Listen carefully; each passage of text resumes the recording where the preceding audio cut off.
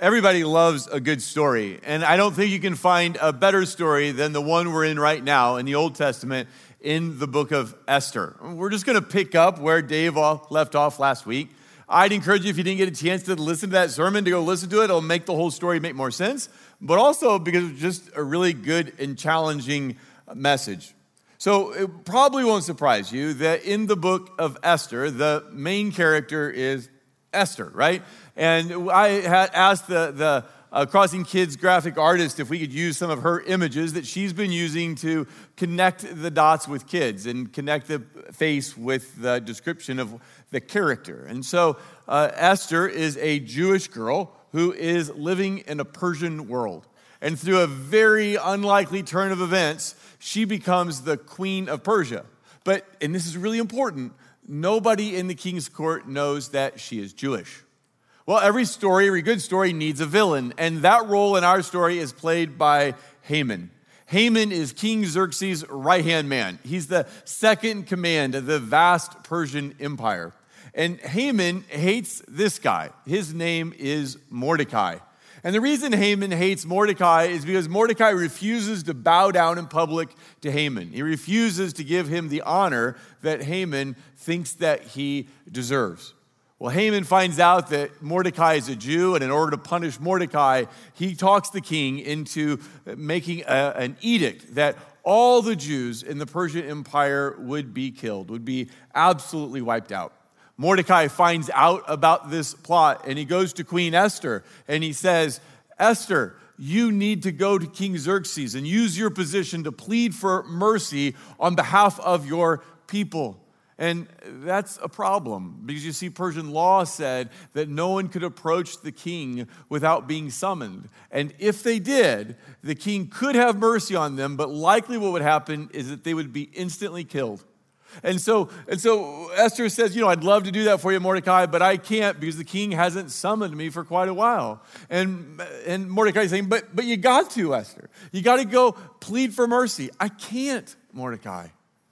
Finally, Esther's kind of like, okay, you know what? Here's the deal. You call all the Jews in the empire to fast and pray. And I'm going to fast and pray. And then I'll go in before the king. And if I perish, I perish. It's her way of kind of saying, I'll trust God and just see what he does. So that's where we pick up the story in Esther 5, verse 2.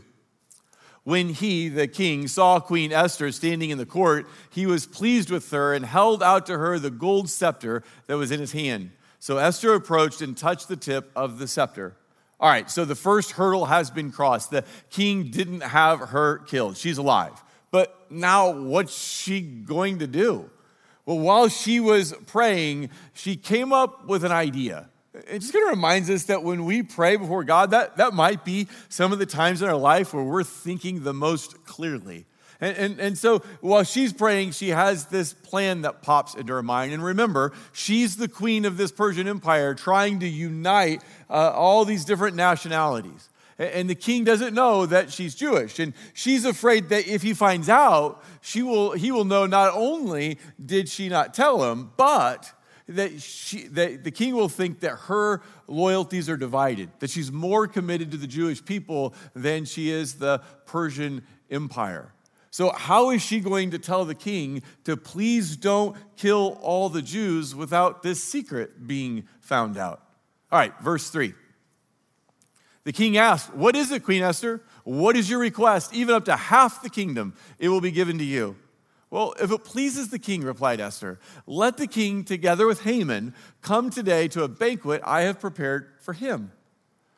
So this phrase, "up to half my kingdom," it's just a figure of speech. It's his way of saying, Esther, I want to do for you whatever you want. Tell me what it is that you want. So you would think that what she would do is say, "Oh, king, I'm begging you to have mercy on my people and to not kill them."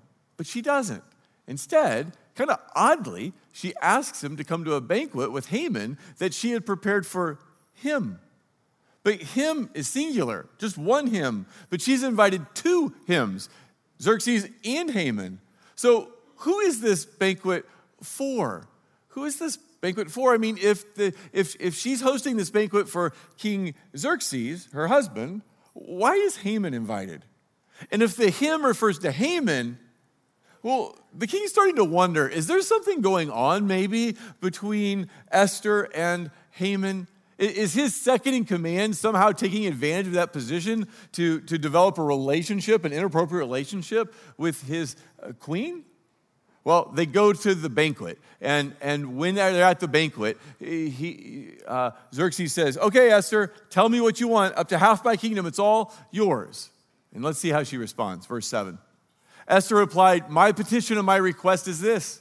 If the king regards me with favor, and if it pleases the king to grant my petition and fulfill my request, let the king and Haman come tomorrow to the banquet. I will prepare for them. Then I will answer the king's question. Another banquet? It's like, come on, woman, get to the point, right? I mean, why not just ask him immediately to revoke the order to kill all the Jews? But this time she's invited Haman and the king to a banquet she prepared for them. Do you see that the plural has replaced the singular? And the king's becoming more and more suspicious. Is there something going on between Haman and Esther? Haman, he is so proud, so happy that he's been invited to this meal, that he's oblivious to all this that's going on. Verse 9. Haman went out that day, so he left the banquet, happy and in high spirits. But when he saw Mordecai at the king's gate and observed that he neither rose nor showed fear in his presence, he was filled with rage against Mordecai. Nevertheless, Haman restrained himself and went home. I mean, Haman is absolutely obsessed with Mordecai. The story keeps going. Calling together his friends and Zeresh, his wife, Haman boasted to them about his vast wealth, his many sons, and all the ways the king had honored him, and how he had elevated him above all the nobles and officials. So, see what he's doing? I mean, he's got together his wife and his friends to tell him how important he is, right?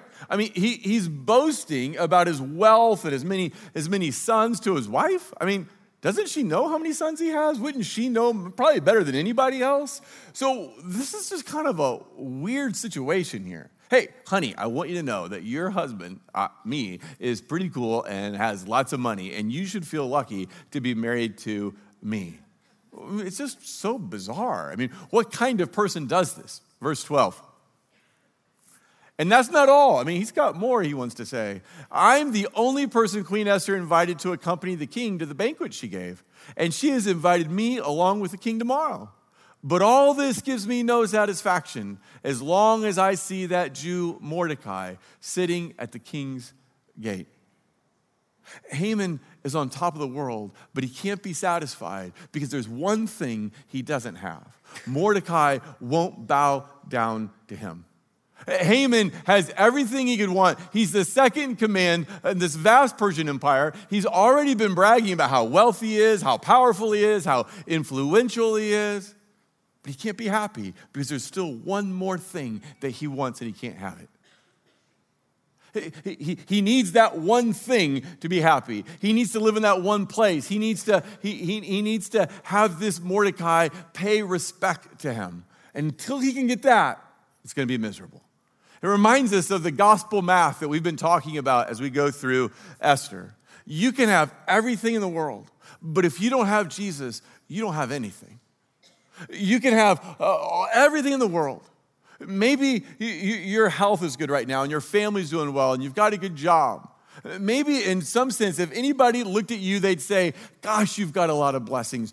Gosh, things are going well for you. And as much as you admit that, you don't have the peace and you don't have the joy, you don't have the satisfaction and the meaning and purpose you think you should have, that you want to have. Well, that's because you can have everything. But if you don't have the most important thing, Jesus, then what you really have is nothing. So Haman's wife, Zeresh, she has a plan to help Haman. Verse 14. His wife Zeresh and all his friends said to him, have a pole set up reaching to the height of 50 cubits and ask the king in the morning, that's important, to have Mordecai impaled on it. So here's what they would do in the Persian Empire, their form of kind of capital punishment is they would take a tree and cut it and make a really sharp point on the end of it and then stick you on that tree and you would be dead. So Zeresh says, ask the king in the morning to have Mordecai impaled on it, then go with the king to the banquet and enjoy yourself, right? Have the guy killed and then go have fun. This suggestion delighted Haman, so he had the pole set up. Now remember, when is he supposed to go do this according to his wife? In the morning. Verse 1 of chapter 6. That night, the king could not sleep. So he ordered the book of the Chronicles, the record of his reign, to be brought in and read to him. It was found recorded there that Mordecai had exposed 2 of the king's officers who guarded the doorway, who had conspired to assassinate King Xerxes.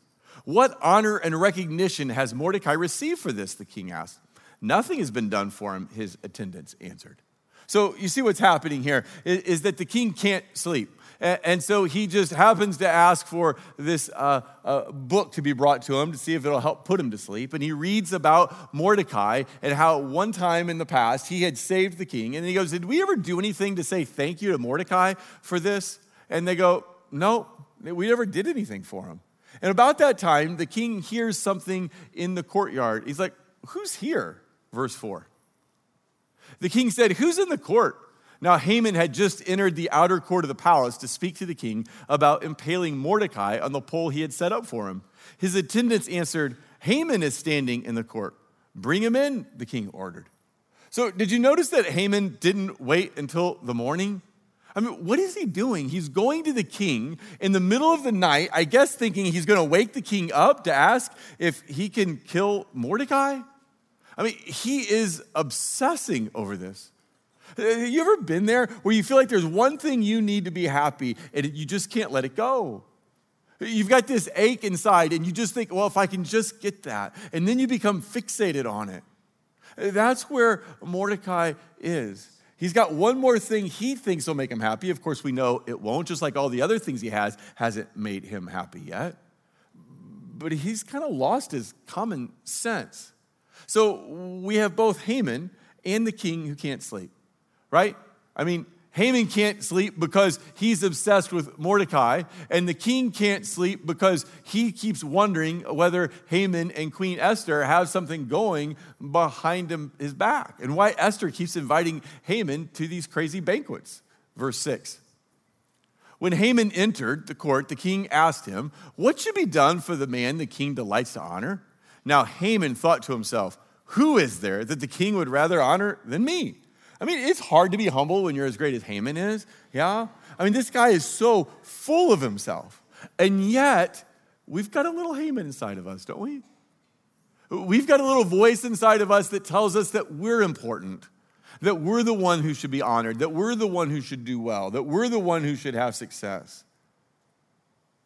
Reminds me of that story I told you not too long ago about the CEO and his wife who are standing in line in the DMV, the long lines that move slowly, that seem to never get anywhere. And standing in that line, the CEO of this big company kind of mumbles under his breath, don't these people know who I am? Don't they know who I am? Don't they know how busy I am?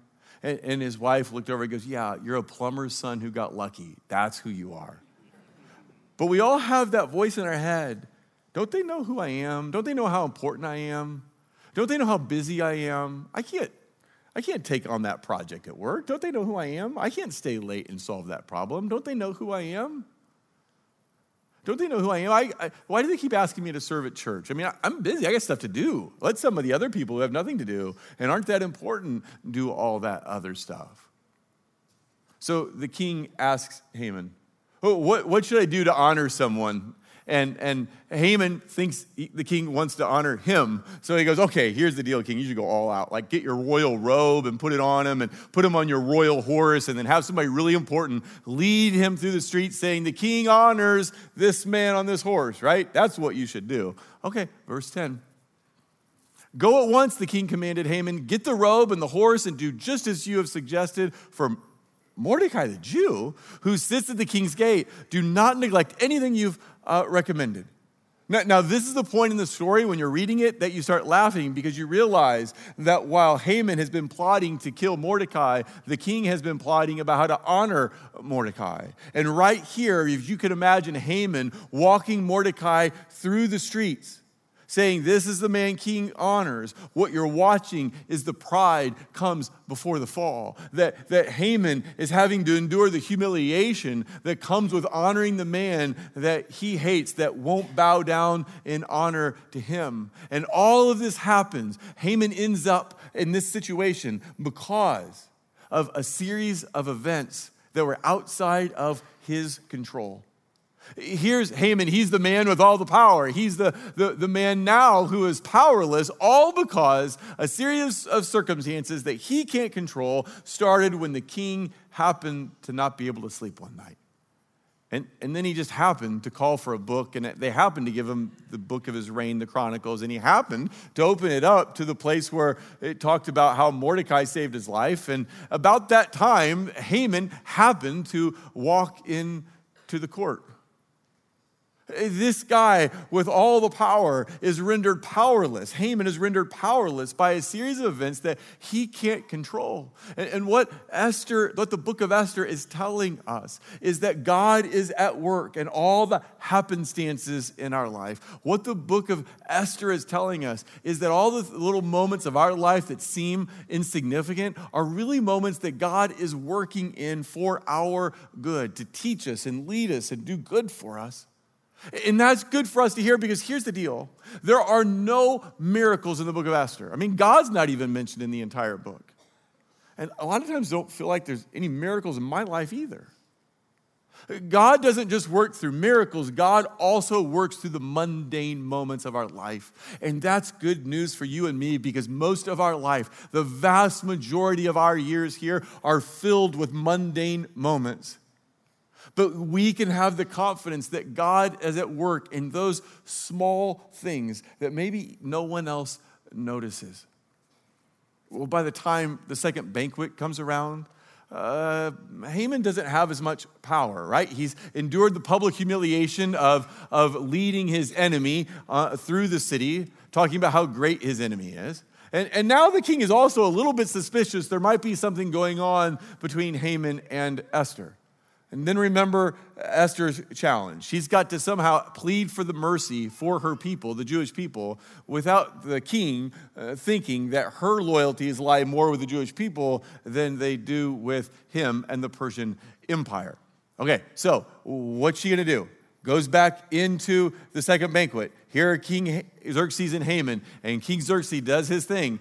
Esther, tell me what you want. Up to half of my kingdom, it's all yours. I think probably right then, she says a short prayer under her breath, and then verse 3. Queen Esther answered, if I have found favor with you, your majesty, and if it pleases you, grant me my life. This is my petition, and spare my people. This is my request. For I and my people have been sold to be destroyed, killed, and annihilated. King Xerxes asked Queen Esther, who is he? Where is he? I mean, you can hear the anger building in his voice. The man who has dared to do such a thing. Esther said, an adversary and an enemy, this vile Haman. See, Esther revealed who her people were. She asked the king for mercy to spare her people's life. But she tells him that while she's telling him that someone is trying to kill her. What she's hoping is that that news is so shocking to the king that he doesn't really hear that she's Jewish, that she's hiding her nationality in this news that someone is trying to kill her. And she's hoping the king will be so distracted that he won't think about any possibility that she might have divided loyalties. So she's asking the Persian king to protect her life. And what Persian king doesn't want to rise to the challenge to save his queen? But is it accurate? I mean, was her life really in jeopardy? Was someone really trying to kill her? Well, not exactly. I mean, Haman didn't even know that she was Jewish, right? So what's she doing here? I mean, the claim she's made is a little too much. But of course, there's a little bit more going on. What she's done is she's turned the tables on Haman, right? She said, look, he's the one who's coming after the Persian queen. He's the one that can't get past my Jewish identity. He's the one who is the racist. King Xerxes thought that maybe Haman was trying to take his wife away through adultery, but Esther says, no, he's trying to take me away through murder. And so building his rage to defend his queen, the king has someone to focus on, and it's Haman. Verse 9. Then Harbana, one of the eunuchs attending the king, said, a pole reaching to the height of 50 cubits stands behind Haman's house. He had it set up for Mordecai, who spoke up to help the king. The king said, impale him on it. So they impaled Haman on the pole he had set up for Mordecai. Then the king's fury subsided. So the very instrument of death that Haman wanted to use Mordecai has now come back, and he's the one who's stuck on the pole. He's the one who's died on it. Do you see the reversal? The way things get turned around and upside down. Remember in chapter 1, Queen Vashti was on top of the world. She was the queen of the Persian Empire, but then she became the one who was banished. Her fortunes were reversed. Or Mordecai, he was the one who was going to be impaled on this sharp stick and killed. But in a reversal of fortune, his enemy is walking him through the streets, dressed in the royal robe, sitting on the royal horse, being honored by the king. There's Haman. He is the one who had all the power and all the wealth and all the good things going for him, second in command of the whole Persian Empire. And now here he is, dead, hanging on a pole that he set up to kill his enemy. And then there's Esther. She started out as an orphan, remember? She was a lowly nobody in an empire that did not respect her people. In fact, they wanted to kill all her people, and now she is the queen of that empire. At the beginning of the story, she was being manipulated by Xerxes and Mordecai and everyone else, but now she is the one who has all the power. Her fortunes have been reversed. And I think in all of this reversal, what we're supposed to see is the greatest reversal of all. That Jesus was rich but became poor for us. That Jesus is the king that was crucified. That Jesus left his throne to become a servant. See, Jesus reversed this world's values. Jesus reversed this world's fortunes. And Jesus says, out of his death comes life. And so Jesus has taught us to live our life here in a way that has kingdom values, because he will reverse what happens here on earth. So we think that the greatest is the one who has the most stuff and the most power, but Jesus says, no, if you want to become great, you must be a servant. And Jesus says that the last will be first and the first will be last. That those who try to gain this world will lose their life, but those who lose their life in this world will gain it to eternal life. Jesus reverses the fortunes. Jesus reverses the values of this world. Will you live by kingdom values in a world that doesn't honor them? It looks like Jesus is going to lose. Today, if you look around, it looks like Jesus is on the retreat, and Jesus' values are on the retreat, and Jesus' people are on the retreat. But Jesus says that in eternity, he is the one who wins.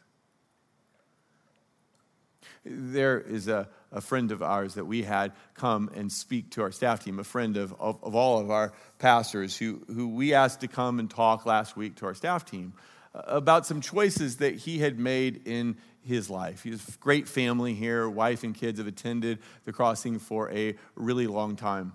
And we asked him to tell a story about how he gave to a project that kind of, you might say, helped save the church. Here's the story behind it, is that back at the beginning, before any of this stuff was built, before there was any land, we met in a little school. And then we graduated finally to where we were kind of overflowing Rockbridge High School. And the school told us, the administration told us that we needed to get out by a certain date, which was fine and fair. The problem was that we didn't have any money to build the building that we needed. We didn't have anything at all. And we just asked people, hey, do you want to throw in some money to see if we can keep this thing going? Otherwise, we'll just shut up shop. And this family gave a significant gift toward that project, like a gift that you knew that they were having to make a sacrifice in order to be able to give that amount. And so we just went and asked him and just said, hey, what are you thinking? Why did you give this much? Are you sure you want to? Can you really afford it? Type of a conversation. And he said, yeah, we can afford it. We had been saving up for something that we really wanted. But you know what we decided we want more? We want this church to keep going more than we want something that will sit in our driveway and need to be waxed. And so they made a sacrifice so that you'd have a place to sit. They made a sacrifice so that the church could continue its ministry. And I think the way God sees it is that everybody who comes in to these doors, everybody who comes to a ministry that we're able to have here and finds Jesus, who finds peace, whose marriage is put back together, who has hope, who recovers from an addiction, everybody who comes and finds a church and a community and grows in their faith, I think God looks at everyone who has made sacrifices and he smiles. A smile comes across God's face because those people knew, that friend knew, that if you let go of things here, God will honor it in eternity. But if you hold on to things here, then your reward is only here. See, Jesus turns the world upside down because he is the one who reversed it all. He left his throne to be a servant. He is the king who was crucified. And all of that is because he is the true Esther. Remember, she risked her life. Jesus gave his life. Haman was impaled upon the pole at the king's orders. Jesus was hung on a cross voluntarily. Out of his death comes life. On the night before he was crucified, Jesus took a loaf of bread and he broke it. And he said, "This is my body. Take and eat." And he took some wine and poured it into a cup and said, "This is my blood. It's poured out for the forgiveness of your sins."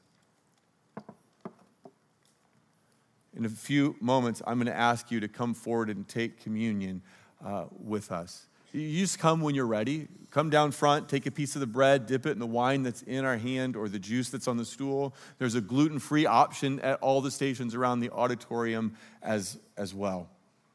When you come, what we're doing is remembering the death of Christ. We're remembering how he turned death upside down, how he took its sting out, how he forgave us our sins and invited us into a relationship with him.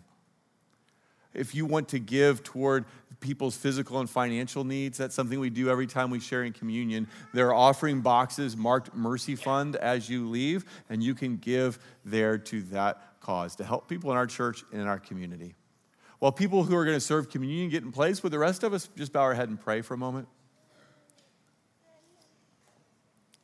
Jesus, we thank you that you are the crucified King, that you became poor for our sake, that you became a servant, that you gave your life so that we might find ours. I pray, Father, that you would give us the grace we need to walk according to kingdom values in a world that sometimes feels like it's against those. Jesus, our hope is in you. You are everything to us. It's in Jesus' name we pray. Amen. People of God, please come to the table of the Lord Jesus.